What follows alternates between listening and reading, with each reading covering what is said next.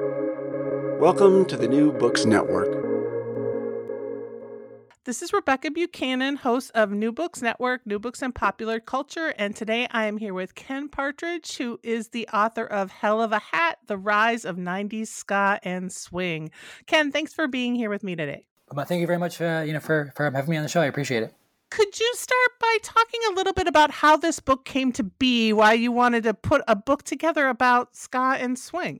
Yeah, I guess it had always been kind of in the back of my mind for a long time. I've been, doing music journalism for, I guess, going on 20 years at this point, which is kind of scary to think about. But yeah, this was like the music that I really kind of, loved when I was 15 or 16. Probably more so the ska, the ska than the swing. Although I did like the swing as well, but. Yeah, this was kind of like the first music that I really kind of gravitated to, and I was like old enough to go to shows when I had a car, and it kind of like informed my personality when I was 15 or 16, for better or for worse, I guess. So I just always wanted to write about it, and I guess I'd always kind of thought in the back of my mind that I was always kind of thinking about why did this stuff get popular when it did, and so that was something that I kind of wanted to explore with the book as well.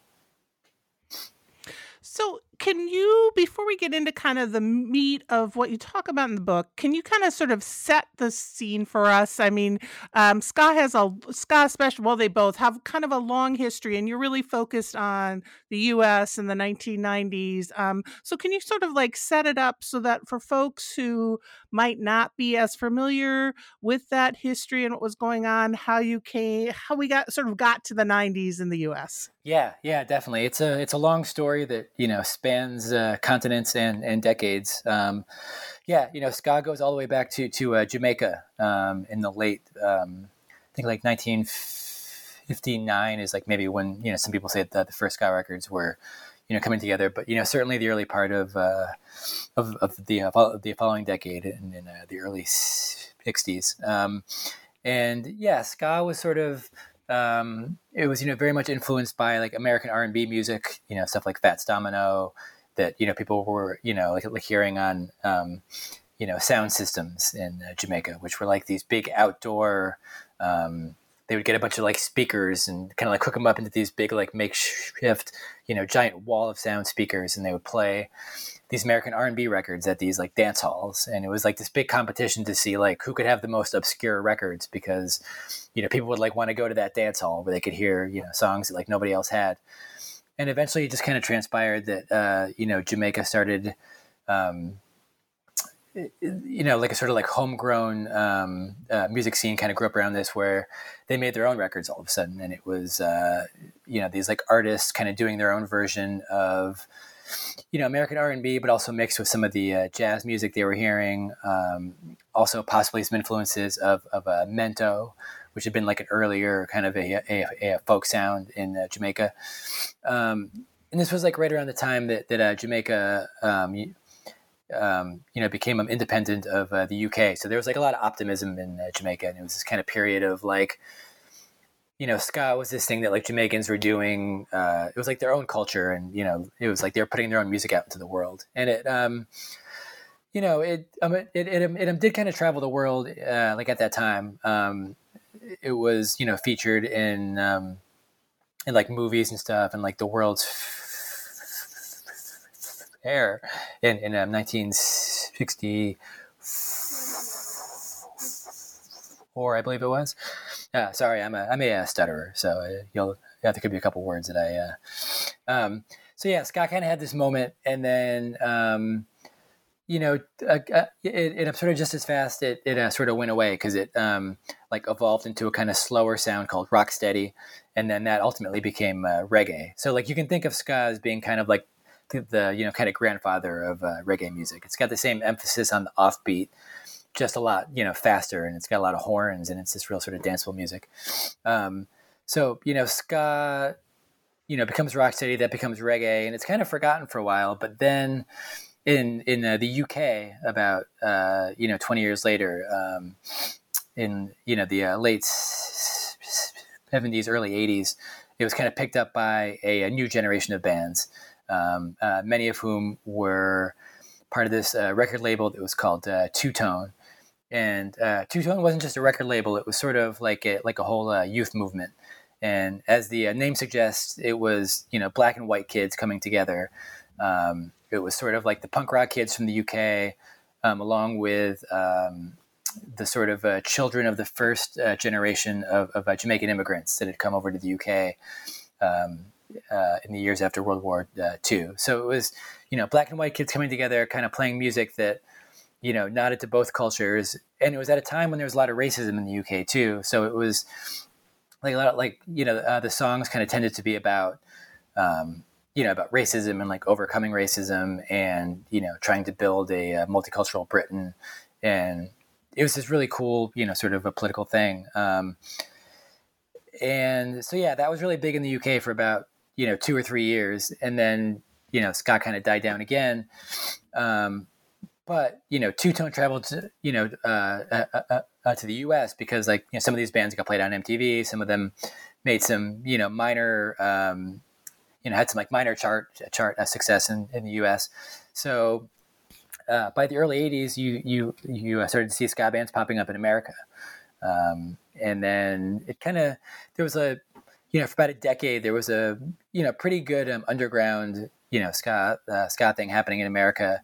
But then by the mid to late 90s, it kind of got picked up by the major labels, and it was on MTV, and it became this whole phenomenon.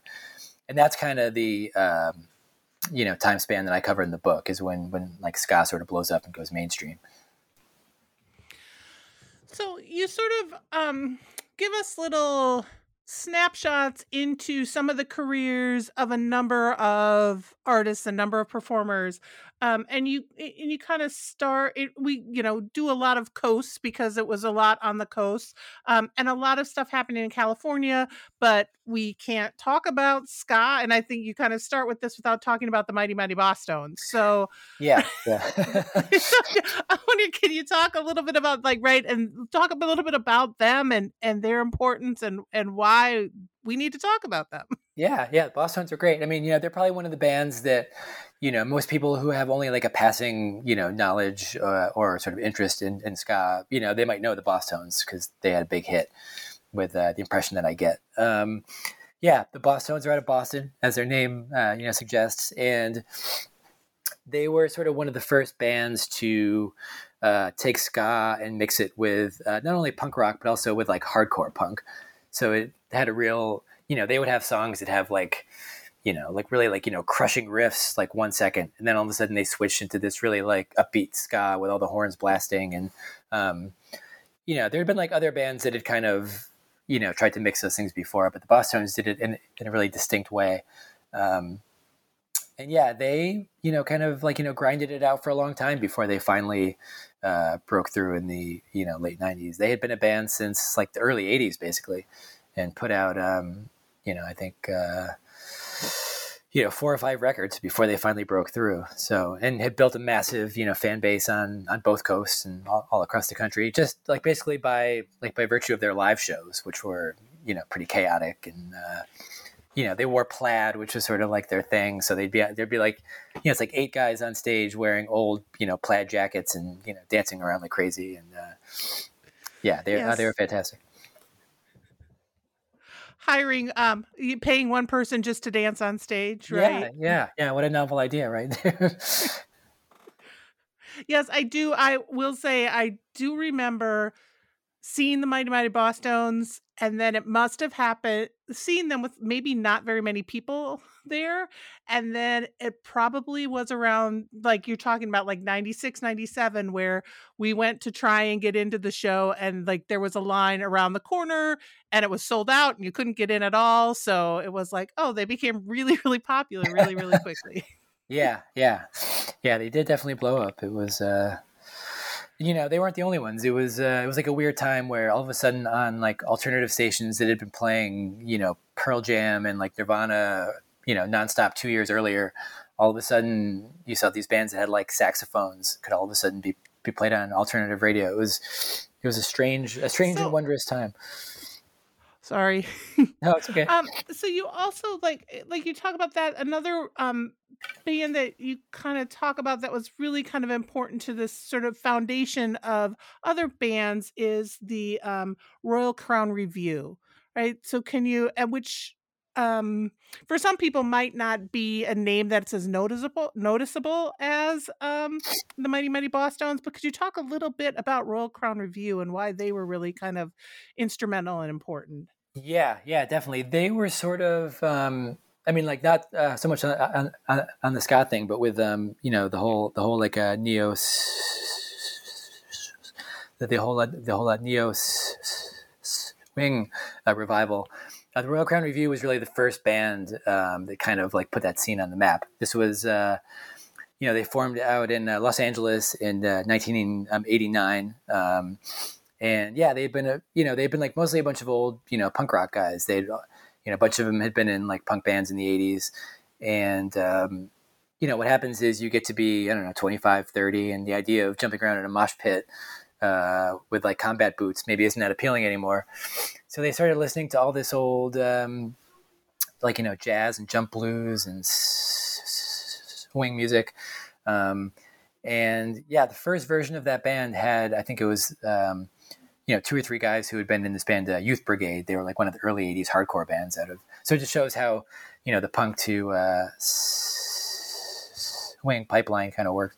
But yeah, so they were like really the first band to, go down this road, and they got pretty popular all up and down the coast.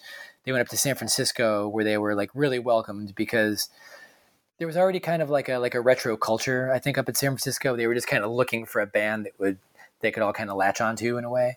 And Royal Crown Review was, very much that band. And then, yeah, within a few years, there were, a bunch of other bands kind of, not so much really like, copied them or anything, because they all kind of formed independently. Like, Big Bad Voodoo Daddy formed in, Ventura, was it Ventura, California? Yeah, not like super far from LA, but they had never even like really heard, the Royal Crown Review. They just had the same influences, and Brian Setzer Orchestra. This was Brian Setzer from the Stray Cats, the big rockabilly band in the '80s. He just sort of happened to stumble on this idea of doing like a big band, swing thing with his rockabilly style. So yeah, like out in California, this whole thing kind of developed, and some of these bands started to make inroads on major labels and things, and it was kind of similar to the ska thing, where it was like this kind of underground thing that just kind of built a lot of momentum, and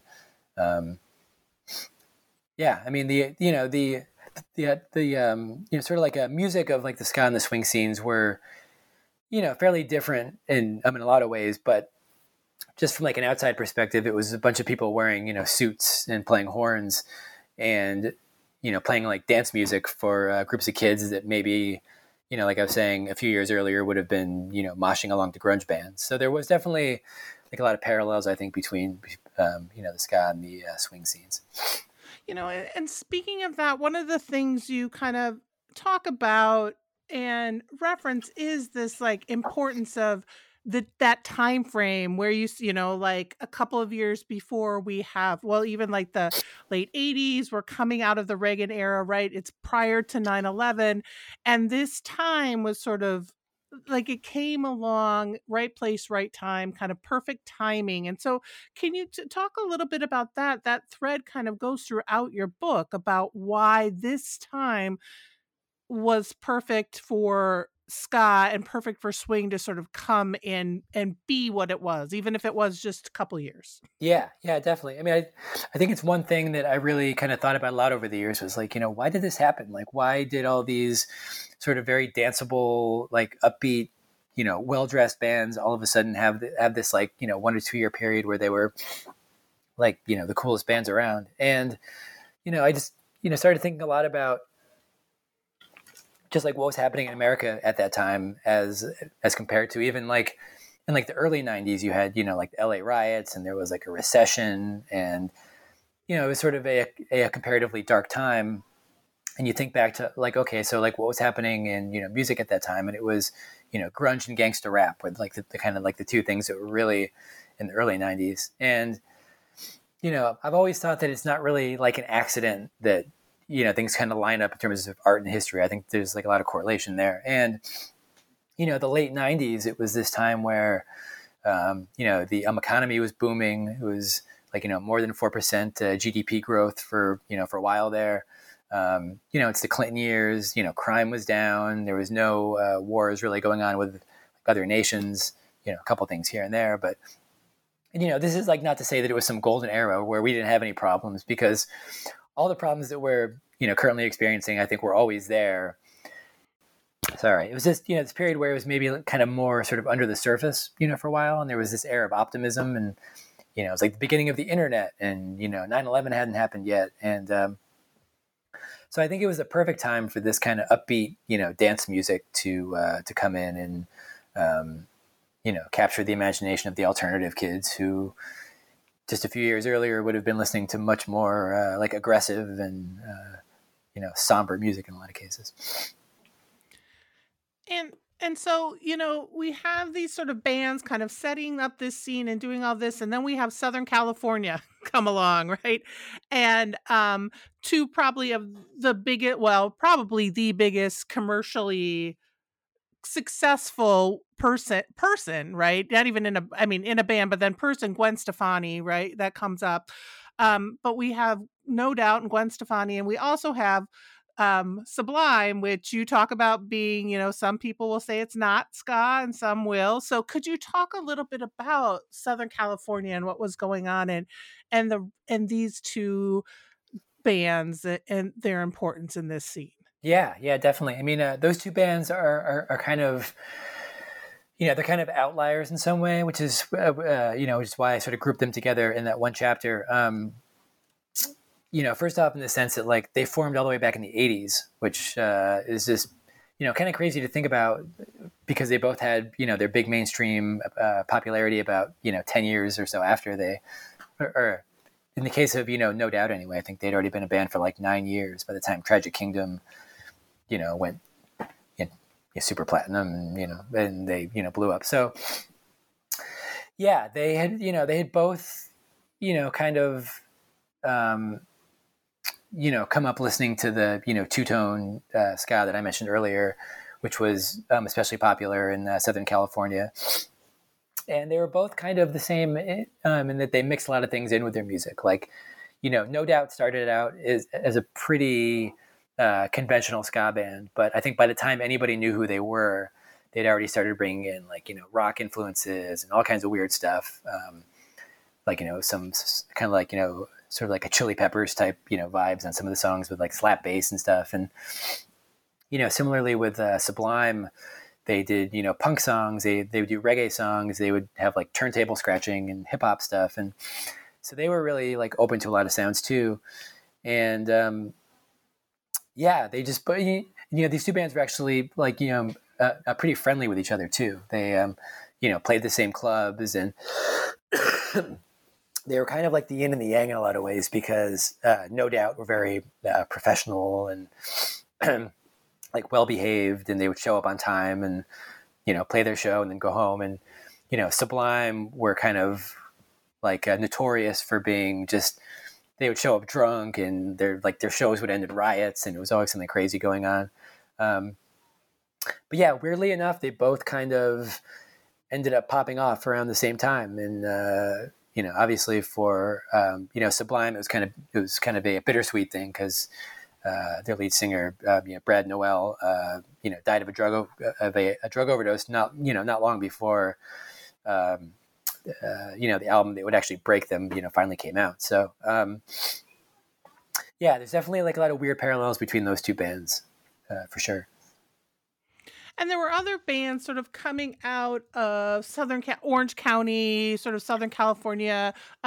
You talk a bit about Real Big Fish, Save Ferris. So can you talk a little bit about some of those other less well-known, I guess less commercially successful, maybe we should say, bands, and sort of their importance in their role, because they are sort of long-lasting bands as well in that scene. Yeah, definitely.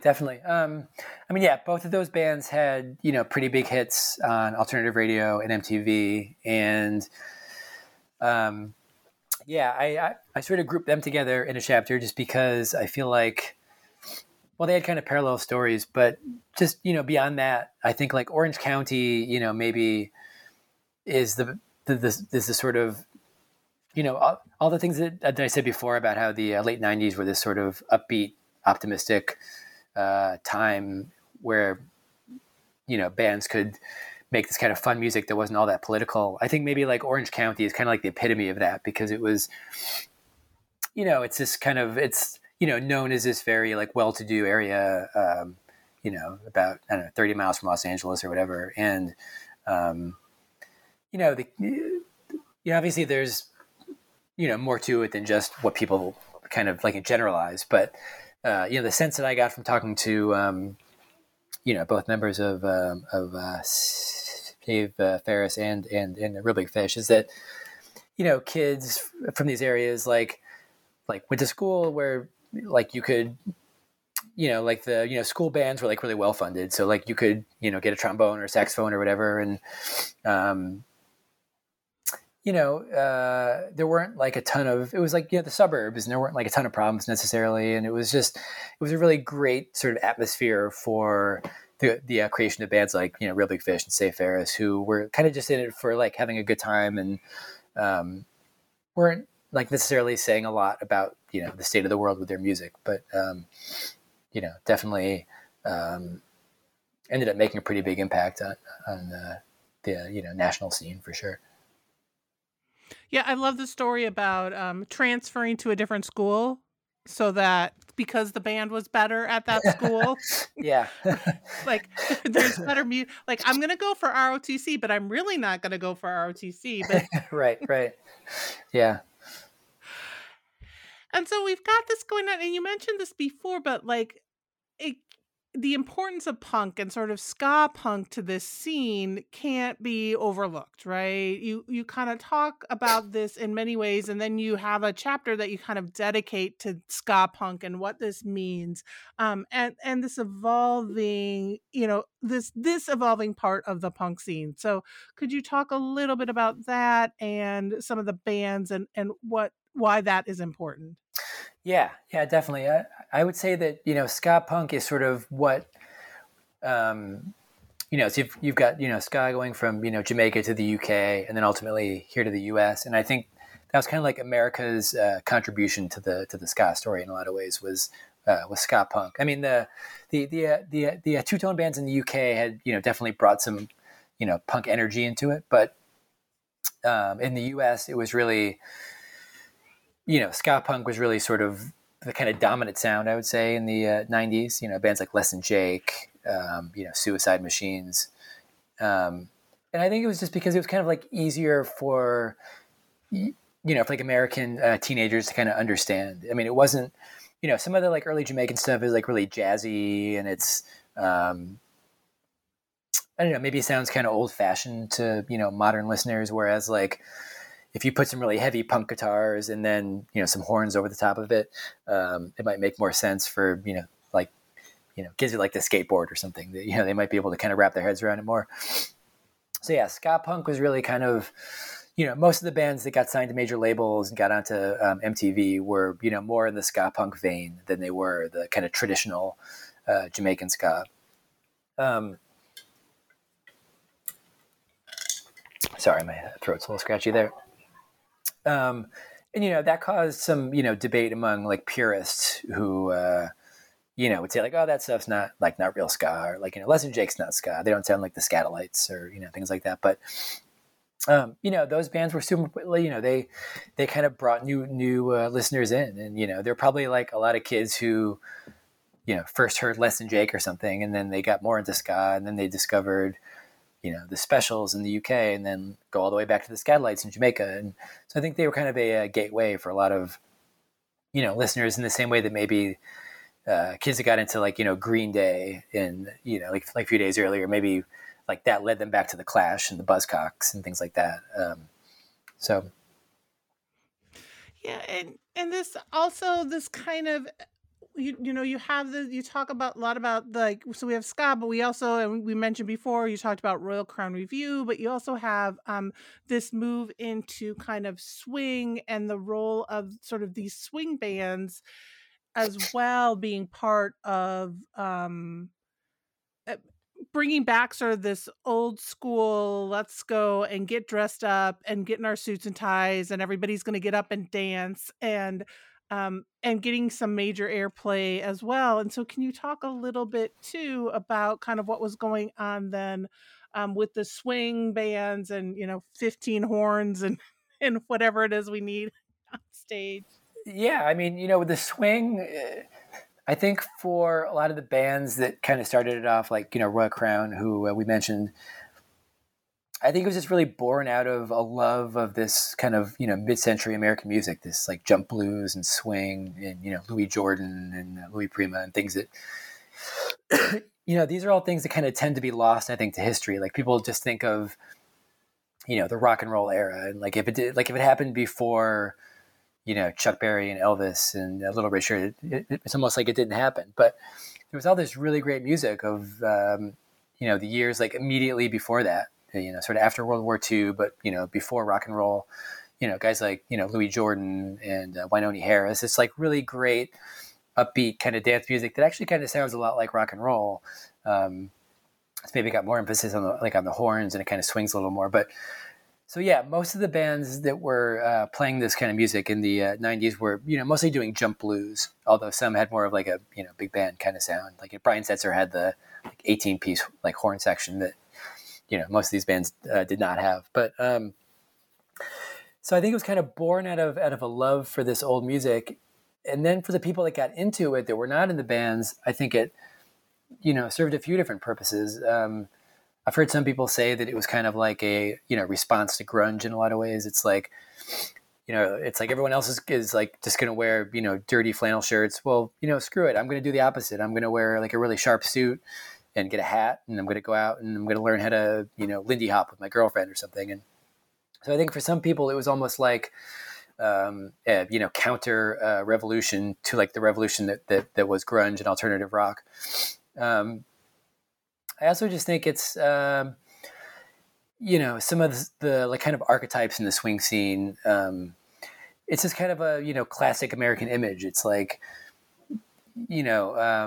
it's like, Marlon Brando, or it's like, well, I guess there's like a lot of, sort of like overlap with the rockabilly scene too. So it's like Elvis, or just these like sort of classic American images. I think people really kind of gravitated to that. And, like those things kind of, never go out of style in a way. So, or like, Zippo lighters and, I don't know. So, definitely it was kind of just an alternative to what had been the alternative. And it was really attractive to a lot of people, I think.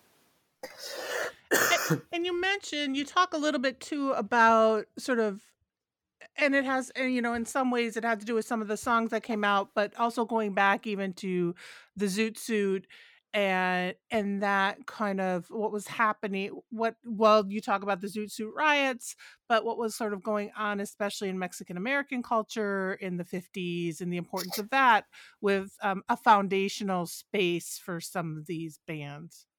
Yeah, that was super interesting. That there were, sort of I would say, there were two of the big songs from this era, from the 90s, neo swing era, were about the Zoot Suit riots, which were just these like really awful. It's just kind of like very like ugly incident in U.S. history that doesn't get talked about all that much. It was during World War II, these sort of servicemen back on leave in Los Angeles, kind of went through the streets, beating up these young Mexican, sort of like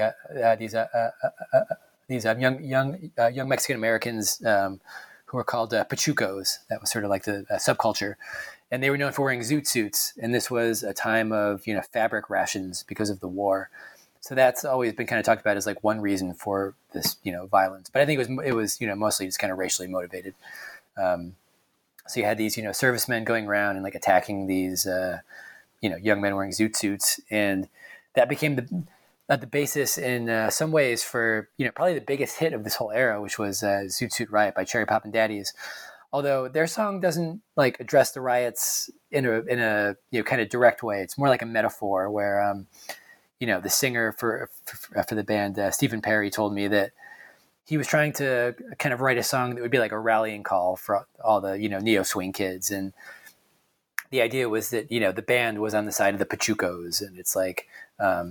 But the funny thing was, like, if you go back and read a lot of the press from back in the 90s, almost nobody asked him about like what the Zoot Suit Riots were, or like why did he write a song about this. And I think it's because like nobody really talked about it. Like, I mean, prior to hearing that song when it came out, I'd never heard of the Zoot Suit Riots. It's just a thing that wasn't really talked about in my U.S. history classes, and it kind of makes you think, well, it's like how many more things that were kind of like that happen that we don't don't get talked about. But and also Royal Crown Review had a song about it too, which was kind of more like a description of the events, and it wasn't as big of a hit as Cherry Poppin' Daddies. But yeah, I found that to be fascinating to kind of learn the history of the riots themselves, but like also just that this really dark event in American history could then sort of inspire these two neo swing songs 40 years later. It's just,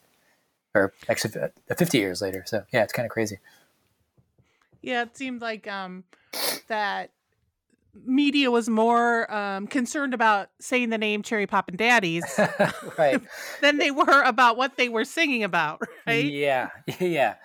Like you told me that that they picked that name at a time where they kind of never thought they were going to get out of their little scene in Eugene, Oregon, this little punk scene, and lo and behold, 8 or 9 years later, they're on Jay Leno, and they've got a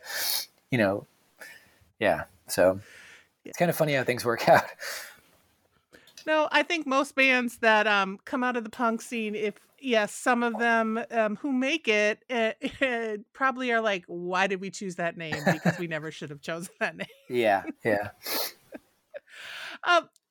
Another thing that you talk about that I think is important, so when you're talking about this, is the importance of sort of the record label, right? Because you talk about some independent labels, but that move to the major, there's the move to the major labels, but there were also some of these independent labels and musicians who are really starting to, or trying to keep ska and keep kind of swing alive and exist. So can you talk a little bit about those, what sort of found out, and sort of those record labels and what was going on there?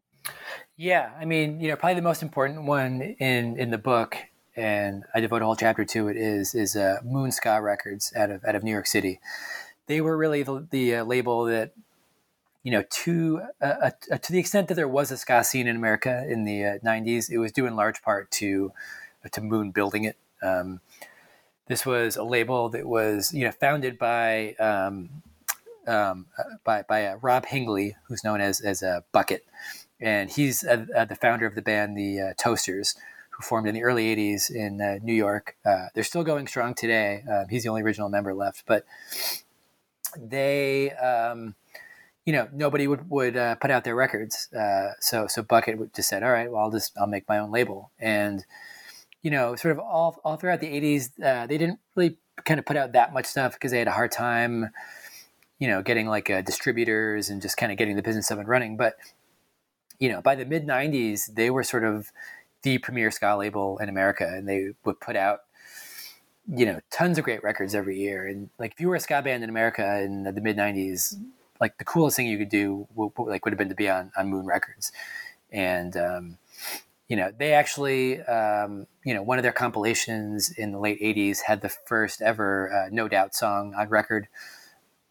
So they were, they had this band called the Dance Hall Crashers later on, who ended up going to a major label. They had, the Pie Tasters and the Slackers, who ended up going to this pretty big West Coast label called Hellcat. So they were kind of like, in some ways, they were kind of like the minor league. Like they would kind of grow these bands, and then they would, sometimes go off and leave for bigger labels. But yeah, they were, you really can't sort of overstate the you really can't overstate the importance of Moon Records in terms of the popularity of ska in the 90s. So, so I know that you've had, you've been a little sick, so your voice is bugging you. So I'm gonna just two more questions Okay, so to give you a break, I'm and I'll sorry try about and that, by the combine way. one of them because so a lot of this is first person. You did a lot of interviews. You have this in the back. You sort of talk about who you were able to talk to and sort of where you got your work from. So a lot of these, well, mostly men, but there's some women are still out there. They're still touring. They're still doing this stuff. So, like, what is it? And even though we kind of, your focus is on like this big push of ska and swing in the late '90s, um, as of 2020, a lot of these bands were still going strong. So can you talk a little bit about kind of as you were talking to these musicians and sort of doing this research and work, what you saw that kept this going, what it was that sort of keeps pushing the music forward? Yeah, that's a good question. I think ska is one of those types of music that it just really gets its claws in you, and you can try to break from it for a while, and you can try to deny your ska past if you must, but it always comes back to you at some point. And yeah, it's just a thing that I think if you love it, it just kind of sticks with you. And for all these bands that are still doing it, it's like a lot of them at this point, it's not their full-time thing anymore. Like a lot of these bands back in the day, that's what you did. That's what they did. They were just in, Mustard Plug or something. That was like their job. And now it's kind of thing where they've got like families and, full-time jobs, and they've got kids, and, but they go out and play shows like during the summer, or they might, tour once or twice a year and kind of balance that with their other things. And I guess in that, sense, it's like not really that much different than with like any other genre. Like I'm sure there's, punk bands that are in the same situation, or, kind of like any genre. But yeah, I know there's a real kind of special connection, I think, with, ska bands and their fans. There's like a loyalty that has, persisted all these years. And there's still, new ska bands are sort of still forming, and it's actually had kind of like a little resurgence in the last couple of years, which has been really great to see. Less so on the swing side, because it, swing, I think just it kind of became this like, commercial phenomenon so quickly, and kind of, burned out almost as fast as it ascended, and, never really kind of recovered in quite the same way. Although there are still new bands out there doing it, and there's certainly still people that are really into like the dancing, and there's a lot of, Lindy Hop competitions and things like that. But yeah, the ska scene always seems to produce new bands, just because, I don't know, people hear this music and they just love it, and it just kind of sticks with you. I don't know.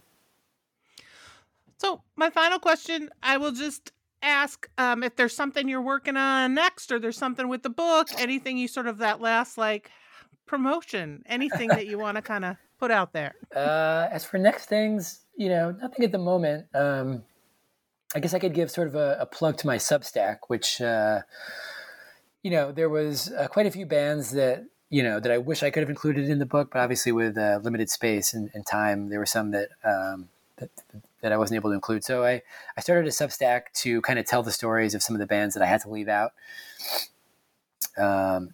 And I've done about, I think, like 8 or 9 articles. I'm not sure if there'll be more, but they're out there, and I'd love for people to check them out if they have any interest in any of these bands. I did one on Spring Heel Jack, who are like sort of the great band out of I'm from just outside of Hartford, and so Spring Heel Jack was sort of like the big band in my home state growing up. So it was a real thrill to talk to them. And there was this band, Johnny Too Bad and the Strikeouts, were also out of Connecticut. So I profiled them. There was the Allstonians out of Boston, the Smooths out of Baltimore. So yeah, it's I I guess if you just like search for, Substack, Ken Partridge or Hell of a Hat, you'll find it. But yeah, there's just, I guess I could have, I could have written a, 9,000 a page book about about this era, but had to make some hard choices along the way. But I'd love for people to check out the other ones if they're so inclined. Well, Ken, thank you again. Ken Partridge, Hell of a Hat, The Rise of 90s Ska and Swing. Thanks for talking with me for New Books in Popular Culture. Oh, thank you so much. I had a really good time.